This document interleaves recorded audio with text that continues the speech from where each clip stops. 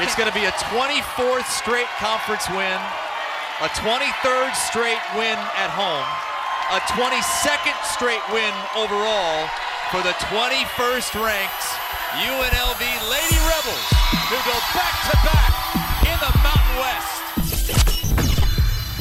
Live from the Mountain West Conference Tournament inside the Thomas and Mack, it's Cofield and Company. All right, here we go. Back here on a Thursday, one of the fun days. A lot of fun days so far. Last night was great with the Lady Rebels. You hear some of the calls there, courtesy of CBS Sports Network. We're at the Thomas and Mack. We got one game in the books on quarterfinal Thursday. We have another one being played right now with our neighbors up north, or rivals, in the case of Nevada. 13-11 right now, 10 minutes left in the first. San Jose is on top in the 4-5 game. Needless to say, Wolfpack have to win this game, not only to advance in the tournament, but to not put itself in serious jeopardy when it comes to the NCAA tournament. So 2.5 hours on the way. We're going to head into a Runnin' Rebel game at 6 o'clock. The men will be taking on Boise, the 2 seed, the men, the 7 seed. They won yesterday. We'll break that down a little bit. Overtime victory against Air Force. I'm here. Our Thursday home 52 weeks a year is Silver Sevens, right down the road from the arena. Willie and I can't be closer without actually being next to each other. Willie, how you doing, buddy? Hanging out. Got some tickets, got some giveaways. Always a good time. Thursday at Silver Sevens. Got James on my left, ready to kick it, ready to talk all kinds of stuff. Basketball, football, free agency, you name it. I'm ready. Lady Rebels win last night. I know you're a big fan of female basketball. You cover a ton of college women's basketball, Aces as well. And, boy, that was the culmination last night of a building process in terms of winning culture and how to win in close games. Because that game was tight. It was a 71-60 final, but Wyoming would not go away. But once again, as they've been so special at in close games, Lady Rebels came through, and it was a across-the-board team effort, but the dominant players really got it done, Willie. Desiree Young, a local, Essence Booker, a local. They combined for 47, and Lindy LaRock, a local, is going back with her team to the NCAAs for a second straight year with 31 wins. 31-2, 21-0 in conference. My Lord. 24 straight victories dating back to last year against Mountain West Conference foes. You know what I was thinking of last night as I was watching that game and as it was coming down to the end, and I'm watching Desiree and I'm watching Essence Booker and I'm watching Justice Etheridge. I posted a picture. I don't know if you saw it earlier in the day yesterday. 5 years ago yesterday, to the day, I was actually writing for the Mountain West Conference, recapping every single game, men and women, and I escorted a group of local players with Coach Billy Hemberger. He's now over at Liberty. He was at Spring Valley at the time. I was escorting these ladies in through the back with Billy to some seats and brought Justice Etheridge and Essence Booker, fresh off commits to then UNLV and UNR, and they did an interview with the Mountain West Network. 5 years to today, and those two helped lead, along with others, another Mountain West championship. So, and what I'm sitting here thinking is, Lindy LaRock, what she does, qualified basketball coaches are going to teach basketball. They're going to teach their systems. She gets the best out of her players, the way that she was taught as a youngster from her father and then Tara Vanderveer. And who is she getting the best out of? She's putting it in their hands. Locals.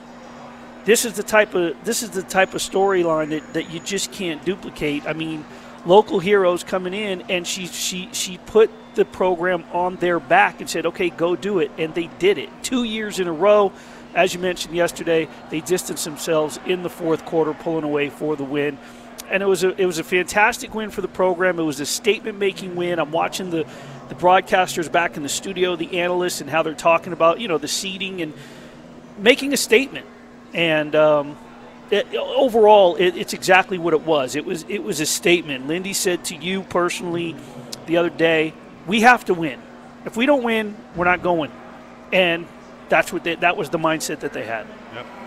And they played like it. And to go back to your photo, the vast social media crew for Cofield and Company actually retweeted that a little earlier in the day, Willie. That was a really cool photo of Essence Booker and Desiree actually heading their separate ways, one going out of the market, one staying in the market. Imagine if you could have told them at the time, listen, you're eventually going to join forces, and you're going to reel off 2 monstrous seasons with, to this point, I think it's 58 wins the last 2 years in the regular season, and you guys are going to win 2 Mountain West Conference titles.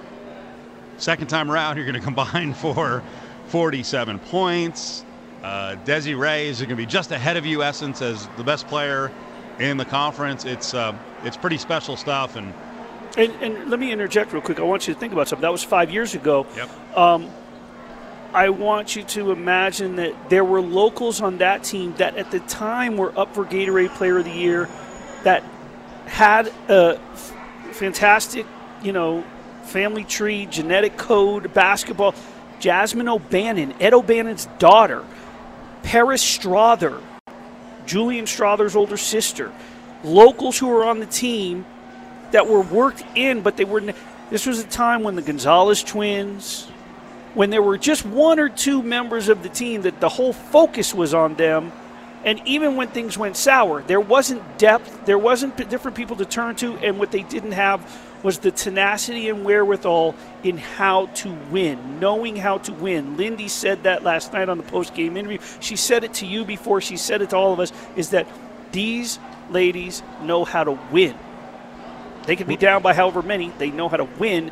And again, she put her money where the mouth was in terms of recruiting and depending on locals. Willie mentioned the Strothers, Julian out of town with Gonzaga. They're into the NCAA tournament. Paris, sister, played at UNLV. We're going to talk to their dad. We're going to talk a lot of local basketball today, and why not, right? Last night, the Lady Rebels got the job done, getting a second NCAA bid. Tonight, Runner Rebels try to pull the upset on Boise State. It'd be nice to have a big Rebel contingent here. You can get your tickets at UNLVtickets.com. Again, it's a 6 o'clock tip, a little more manageable. Doesn't interfere with the workday for a lot of people. Game goes down 6 o'clock as UNLV is going to be trying to beat Leon Rice. Don't we all want to beat Leon Rice? I don't mean physically. But UNLVtickets.com is where you go. Come out to the game tonight. Lee Strother on the way back as we talk local Vegas basketball. These are pretty high times right now, especially on the women's side. 777 gets you 2 hot dogs, 2 bags of chips, and a 22-ounce Bud Light, or Michelob Ultra draft on Golden Knights game days at the Silver Sevens Hotel and Casino. Murphy goes baseline. Murphy underneath, blocked by Iwako. Taken by Rodriguez. Up ahead, Harkless. Harkless down the right side, lays it up and in. 1-point game with a minute to go. Now, back to the William Hill Sportsbook inside Silver Sevens with Cofield and Company. Basketball and more basketball. Mountain West Conference Tournament. I'm at the Thomas and Mack.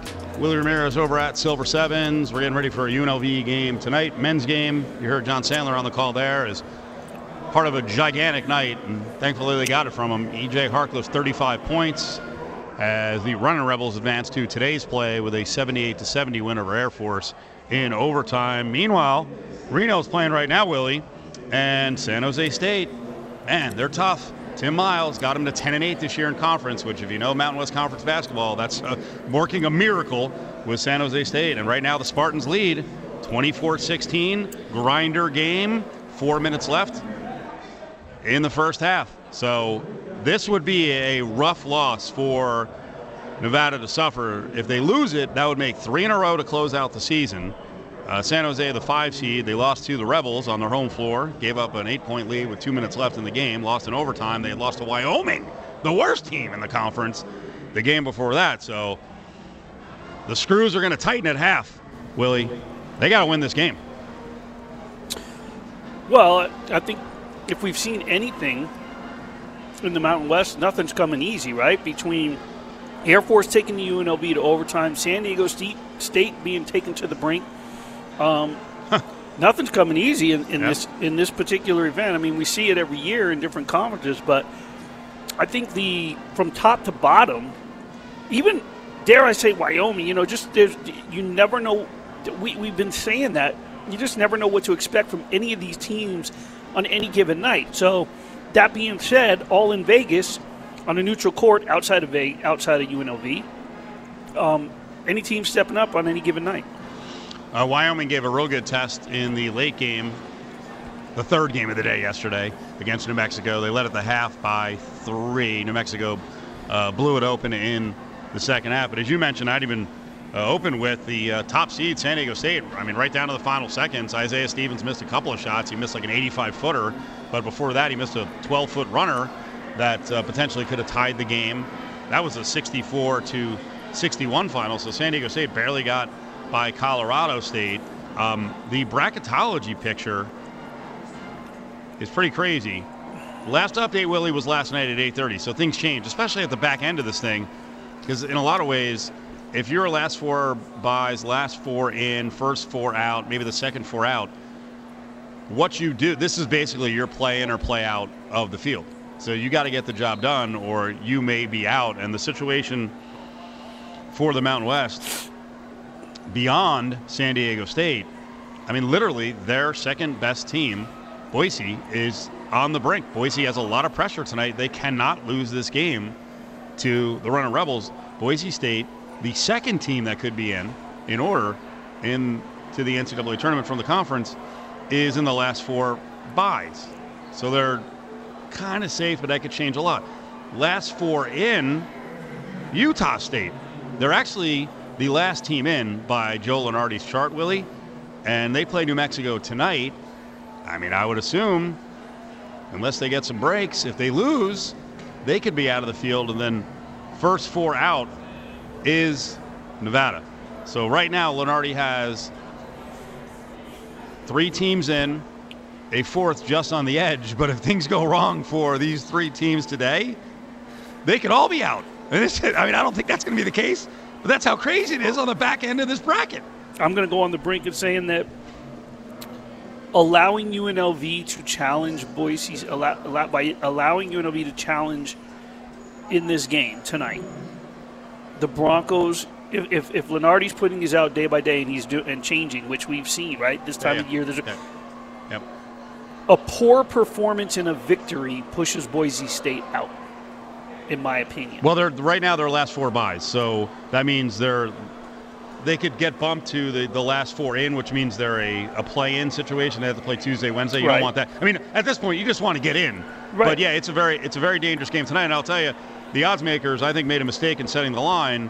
And by a mistake, I'm not saying which team is going to win, but when the line moves 2.5, 3 points, what's happening? And it's funny, on the way in, we heard Chris Hassel talk about the Lady Rebels winning this many games on their home floor. This is not their home floor, one. They don't play in the Thomas and Mack. They play in Cox Pavilion. The tournament setting is not a home setting. I believe the odds makers every year book UNLV men's games, Willie, as if it's a home game, and they will have a ton of fans here. My guess is that today there may be 2,000 Running Rebel fans for the game tonight at 6 o'clock. I hope there's more, but they booked it like it's a UNLV home game. The number has gone from 3 all the way up to 5.5. Boise's favorite 5.5 now. Right, and if I'm not mistaken, and I can't remember where I read it this morning, this game, based on net rankings, will be graded as a true road game for Boise State. Oh, well, okay. Yeah. Which is very interesting. Like I said, we know what the attendance has been like this year, and it hasn't been great at the Thomas Mack for home games, but there's something with this tournament, Willie, where UNLV fans, I don't know if it's the different pay structure, they just haven't shown up consistently in the tournament. And really, listen, they haven't made the semis. It's going on 9 years now. So when people talk about it, I mean, in a way, it is a home court because you're familiar with the surroundings, the stands. I mean, it's a little bit different looking because of the black Sarah Camard barriers around the court. Your locker room may be different. It's a little bit different looking. So, I mean, from a familiarity standpoint and a travel standpoint, there's a home environment. But from in the old days, you would get 5, 6, 8,000 Rebel fans here. I don't know what the turnout's going to be tonight. Cofield and Company returns in 2 minutes, live from the Mountain West Conference Tournament inside the Thomas and Mack. There's Young driving it on Fernie. Too easy. She's got 26. Hanging at the William Hill Sportsbook inside Silver Sevens, it's Cofield and Company.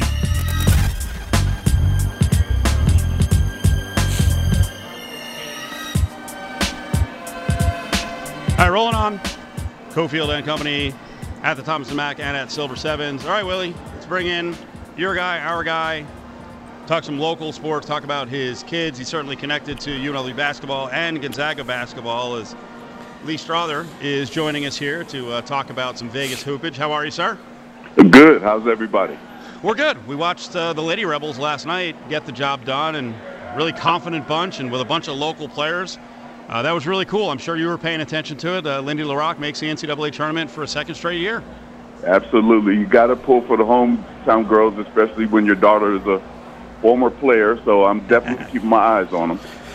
You know, one thing we brought up earlier in the show, Lee, was the fact that this is not a knock against Kathy Olivier, but in a sense, I guess it's a knock against the persona, the approach that she used, in that she brought in some high-end talent in Paris, your daughter, and Jazz O'Bannon and some other, you had locals on there, but she focused on one or two of her stars and let everyone else, whereas I think Lindy has brought in the star talent, taught them the system, and whoever is the hot hand, and let them run with it. But the depth is what we've seen her confidence in, where I think that's the difference, is the confidence in the entire roster, and that's why we're seeing this system and this team thrive. I have to agree 100%. It not just only goes for this Lady Rebel squad that we're talking about, but it's just in basketball in general, men's and women's basketball. It's to win games, it takes the whole group, and sometimes less is more, if you guys know what I'm talking about. And if you focus on the top of the list too much, you kind of lose the locker room, and things can happen, and the next thing you know, you're finding yourself in the loss column. And I just think it's a collective effort. And if you get it's all about recruiting. You get the right people in, you get the right group of young players working together, you're going to find yourself winning games. And this is, we're in 2023, and you and I go back in this town for a long time. You played at Valley. You played for the late, great Bill Bovier. You've seen some incredible talent come out from way back then to what we're seeing now. And you fast forward to today. Just your thoughts before we start in and talk about Julian and Gonzaga. Just your thoughts on the overall as every year goes by. When you think back to the 70s and what we saw back then from 10 schools to now, a guy that you knew as a young coach, Al LaRocque, and his daughters leading the UNLV Lady Rebels, and then all the boys and girls talent that's in this town. Yeah, there's no way to way back then see this coming. But you're absolutely right. The talent is every year is just amazing. We started out where Nevada in general just got really no respect as far as talent from the collegiate aspect, and now you got players from all over, not just from Bishop Gorman or not just from Liberty or not just from wherever. You got players across this whole town, from various schools, the neighborhood schools, that are just as talented as anyone else, and it's just a matter of getting seen, and that's where you jump into the whole AAU thing, but the talent is immense around here, and it's just a matter of a lot of luck is involved for these kids, but you have to be with the right AAU system and get with the right people and have the right circle of adults around you to put you in the best position to get seen, and then things kind of take off from there. If you're good, you will get seen. It's an old cliche, but I've come to find out that it's really true. Speaking to Lee Strother, father of former Lady Rebel Paris Strother and current Gonzaga junior Julian Strother, both starred at Liberty. Julian, of course, having an incredible career at Gonzaga. Gonzaga wins the West Coast Conference tournament this season. I believe it was over at the Orleans, right? Yes, correct. Yeah. So let's start there. Just watching him and the Bulldogs cut down the nets against St. Mary's, a team that beat Gonzaga in the first meeting. Then they meet up in Spokane. Gonzaga gets revenge in the season finale, and they once again a clash between Mark Few and Randy Bennett. You had the family there. You had your daughters there, your grandson, and, of course, the pictures afterwards. Had to be a great feeling. Yeah, it's amazing. with the way travel is these days and the cost to travel, there was a handful of games that we had planned on getting to this season and just weren't unable to. And but we knew and we had in our back pocket these couple of games here at home. So we were really looking forward to it, and it's just great to have him back home. Great to see him. Great to just give him a hug because we don't really get to connect like that during the season or during the school year. And it was just a great feeling, to, especially to see him succeeding with the roller coaster ride that he's had as a player, the ups and downs, been on top and been knocked and dragged through the mud, but continues to get back up and fight. And now this is where he is right now, playing the best ball of his life, really. Speaking with Lee Strother about his son Julian from Gonzaga, local products. You talk about being drugged through the mud. One of the things you and I talked about years ago when he was being recruited by Marvin was one of the top things that stood out to Julian was that why would I go to, why would I consider a school like UNLV? It's my other, outside of it being my hometown school, and yes, I could come in and possibly be the star for X amount of years when there's no fans, there's no support, and one bad little thing and they just annihilate you and the program, and they're so hateful. But he goes to a program like Gonzaga where it's Spokane is college basketball central, it's Gonzaga central, but he slowly came to learn, as did you, that there are some rabid fans out there no matter what school you go to. You're absolutely right. Thinking back, as you were just saying, we did go through that thought process, like, why would we come here and get ripped? The program's unstable, or, we're unsure about the administration and their efforts to try to make things better, and fans won't let go of the 90s and Larry Johnson and his crew, and, it's just, and then to send a local kid in like he's supposed to be the savior. And then we have this other possibility, and going to Gonzaga, they're always in the top 10, lead the nation in scoring always. Julian's a natural scorer. It just made sense for us to make that move, but it did weigh on us in our decision, some of the things that you just brought up, especially,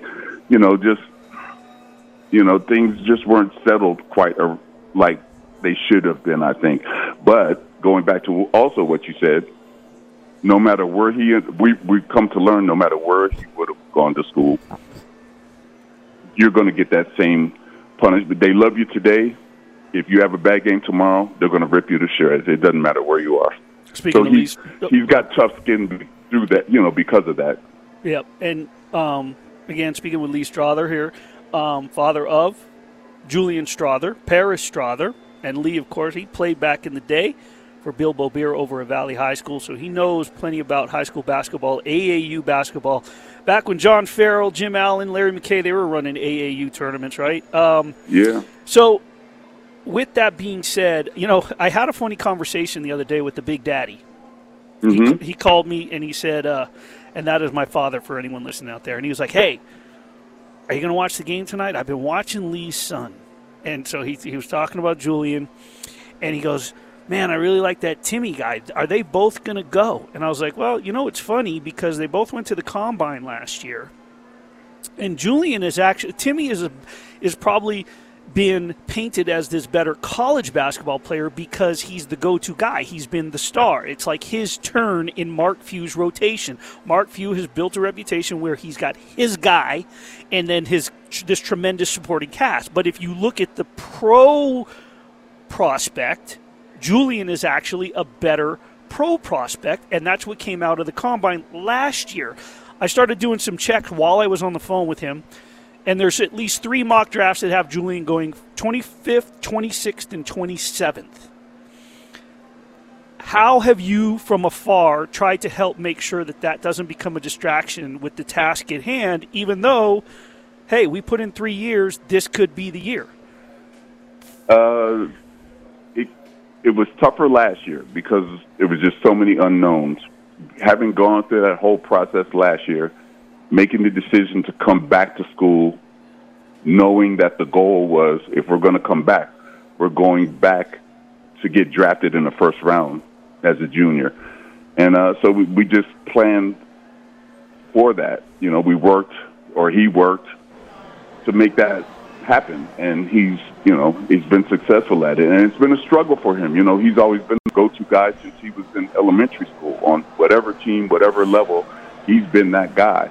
And then he goes to Gonzaga, and his freshman year, he's not even Robin to Batman. He's practically a nobody. So he took some some lumps there and growing pains, and last year he flourished, but he's still not the top guy. This year he's exploding, but he's still not the top guy. So he's become a better ball player as a result of it. It's not what we had in mind going, when we decided to commit there. But it's all worked out, and he's a better ball player for it. And if anything, the pros see that he can fit into a system. He doesn't have to be the guy, but he can help make the engine run just as much as the top guy can. Lee, we appreciate a couple minutes. Thank you so much for the time. I was just looking at bracketology. Joe Lunardi, ESPN, have Gonzaga as a 3. You think the guys would be happy with that? Would you be happy with that? I would rather be a 2 because it would give us a better shot of him getting out here into the West and playing in Vegas one more time. There you go. So that's our goal. We need some things to happen. Baylor losing today helps us. We need maybe Marquette to lose. We need some of these top-tier teams, these top 10 teams, to fall in their conferences, and maybe we can slide into a number 2 seed by Sunday. Thanks, Lee. Really good stuff. We appreciate it. Appreciate you guys. Take care. There he is. Lee Strother on the phone, father of Julian Strother. Of course, Paris Strother played here at UNLV for the Lady Rebels, and Gonzaga won the West Coast just the other night at the Orleans, looking at probably a 3 seed, outside shot at a 2 seed. Well, right now the drama is developing as Nevada is down 5 at the half against San Jose State, 31-26. I was just looking at the bracketology update. Just came down about an hour ago, and before this game, the Pack were the first team out. So I don't think there's much mystery. If they lose to San Jose State, if they don't come back in the second half, Willie, they are not making the NCAA tournament. They got to come back and win. Fridays and Saturdays, $500 hourly free play drawings from 8 p.m. to 12 a.m. all February long at Silver Sevens Hotel and Casino. I want to correct something here from yesterday's show. When Kendrick Perkins said 80% of NBA voters for the MVP award are white. The NBA publicly announces the voters each year, and after review, it is clear the panel is much more diverse than what was portrayed by Kendrick Perkins, and we wanted to make sure that we corrected that today. Lawyer, host of Suit Up News, legal and cultural contributor Xavier Pope is live on Cofield and Company. Wow. What a set of topics to discuss. We're definitely getting to that one. First Take, K-Perk, Redick, going at it. Molly Karam, for some reason, borderline apologizing for comments. I don't know why she's doing the apologizing. We'll get to that inside of 5. But Xavier Pope is with us here on a Thursday as we're tracking all the basketball here at Thomas & Mack, the Mountain West Conference Tournament. Xavier, how you doing, buddy? Pretty good, Steve. A lot to talk about today. Oh, my God. There's so much I left on the cutting room floor. I mean, this has been a crazy, crazy week. Well, one of the things we want to start with, Willie, I know you wanted to ask about what's going on with Michael Irvin, because he made some weird comments as well. But what's the latest with Irvin? Well, he didn't make weird comments. He's commenting, I feel, justifiably on once the video was released from the encounter just before the Super Bowl or the week of the Super Bowl at the Marriott with the young woman. And what the video shows is that he shook her hand at the beginning and the end, and there was one time where, like, in talking, when people talk with their hands, he, like, glanced her elbow, and another time he was laughing or something, he leaned forward and brushed up against her arm. But it was very nonchalant. It wasn't alarming. It wasn't anything. Anybody who has seen it, apparently.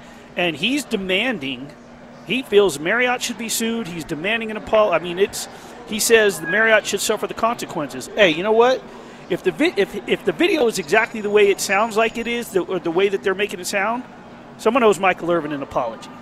And I think the big thing about that, Willie, is he talked about in his press conference his attempt to try to get the witnesses and clarify everything that happened. And instead of that, it was just didn't want to hear what he had to say, and had to suffer the immediate consequence of it. So his complaint is to the recklessness in which they acted when it was clear that it was nothing that had happened. And I 100% agree, because I think that's when things like this are handled the way that they're handled, it can tarnish a reputation, and it can bring some people down. And the wrong thing said, especially this day and age with social media, it just takes a little bit, even before social media. Okay? I know plenty of people that have been misaligned and alleged things, and it turns out not to be true, but it doesn't matter, because perception is reality, and people want to come to their conclusions. Let me jump in, guys, real quick, because it was the NFL Network basically that said, all right, Irvin, time to go home. And it cracks me up, the NFL Network, because they are in a place now, Xavier, where they have to overreact to stuff like this between males and females and allegations, because they allowed it to go on with a weird workplace, a creepy workplace for so long that now they're up against it. But that doesn't mean every case that comes along, you make an instant judgment, someone's right, someone's wrong. This is your fault for what you set up previously at the NFL Network. See, then I think that's where we started getting some legal weeds there, where you had the NFL Network had to basically report, they had to act at this situation where it was the Super Bowl, and they had to act real quick against these allegations. And so that's why Michael Irvin is upset at the Marriott, because they are the individuals that were responsible for handling any potential internal investigation and being able to quickly look at video and determine nothing may have happened. And so him offering witnesses, and they didn't do that. And so the NFL can only go with, hey, there's an allegation here, do something and take care of it, instead of the first place where it occurred, Marriott, maybe doing a little bit more diligence before they maybe decided to act and impact with all the explosiveness of a situation like the Super Bowl, the biggest event for North American sports.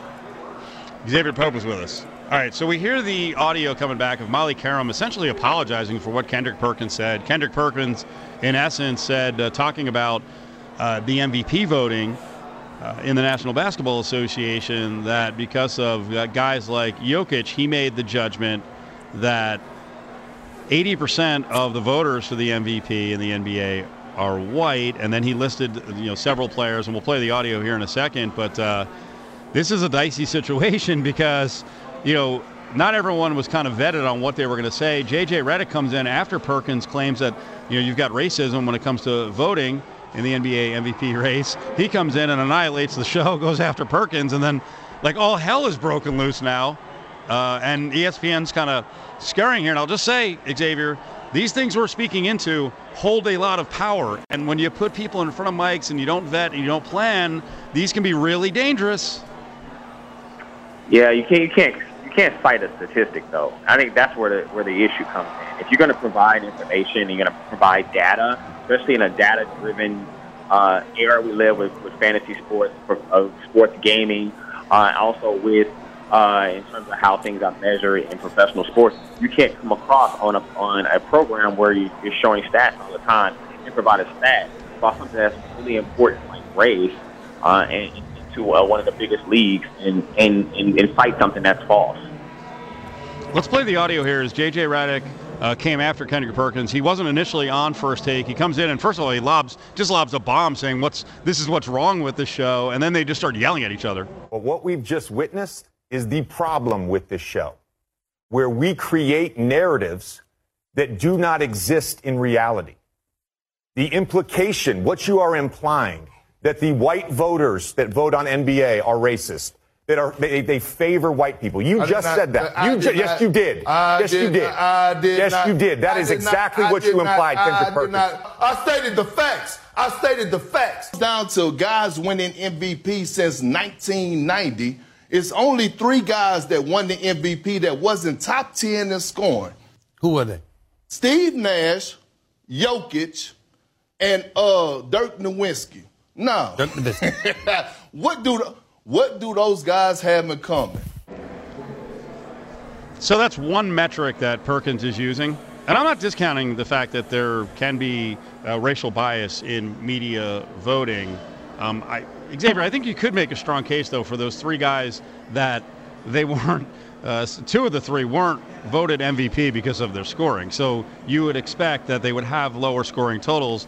Rebounds, and in the case of assists with Jokic and Nash, also play a part. So I think Perkins' argument is a little bit flawed, but I won't discount the fact that I do believe there is often a racial tinge when it comes to coverage in sports and sometimes in voting. See, that makes it much more complicated and more thorny issue, though, Steve, because you have that element of it, and it doesn't necessarily have a factual base that you can point to.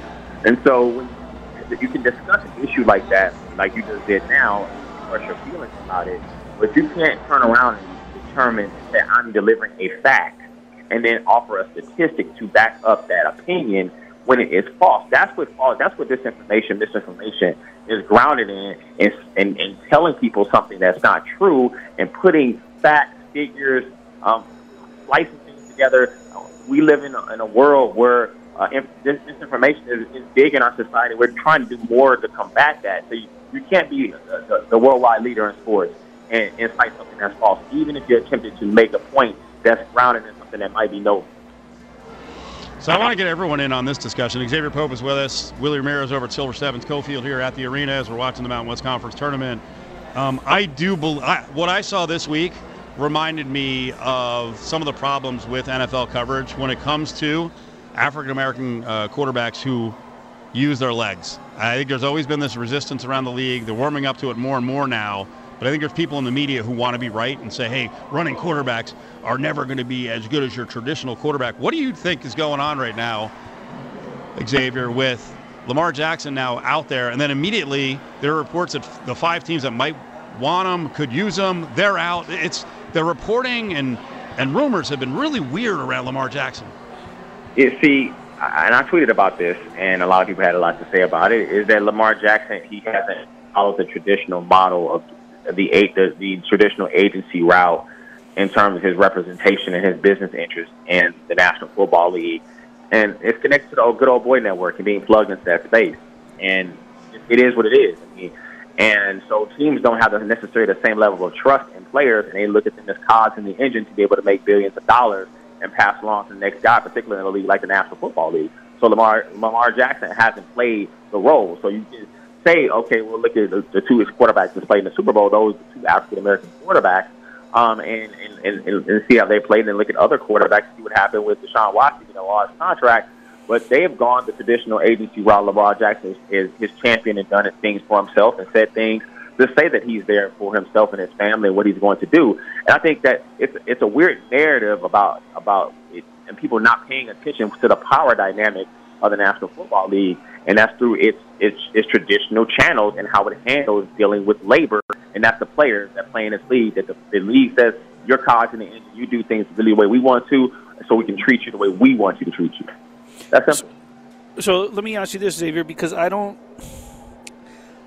get it. I can't buy into anybody's old school philosophy when I've seen this person play firsthand. I know that there are other reporters in Las Vegas that have said the best quarterback that they've ever covered in person, and a lot of them are first-time NFL reporters because the Raiders just got here, is Patrick Mahomes. The best NFL player that I've seen in person is Lamar Jackson from the Monday night game 2 seasons ago. I think he's a phenomenal athlete. And they lost. And I went into the post-game press conference and listened to this man talk. I mean, this dude is about as humble as they come when you're speaking off of a loss, the opening game, his talent. How is it that they can get away with that in 2023? And I know it sounds rhetorical because it still goes on with coaching hires and, as it used to be called, the BQF, right, the black quarterback factor, that they would look the other way. But I just don't see what are they seeing that they're so worried about this person? Willie, I know it's a completely different skill set, still an African-American quarterback, but look at Geno Smith. And the situation he was allowed to be in to thrive, and other situations where he was in that he wasn't necessarily put in the best situation. Could he have done things differently in his career? Of course, but getting that opportunity eluded him for quite some time. And when he finally got the opportunity, he's been able to shine. And just because you have talent in the league, don't necessarily mean you will get the opportunity to play. And that's what it has been in the history of African-American quarterbacks in the National Football League. So it may be different for certain players like Patrick Mahomes, Jalen Hurts. They may have certain paths. There's still the breakthrough that quarterbacks have to be made in terms of how they handle their business, not just on the field, but off the field. Well, and do you think that him not having an agent, do you think that this is playing any type of role where they think that they have a power move over him? Oh, come on, Willie. I'm asking you. This is my whole entire point.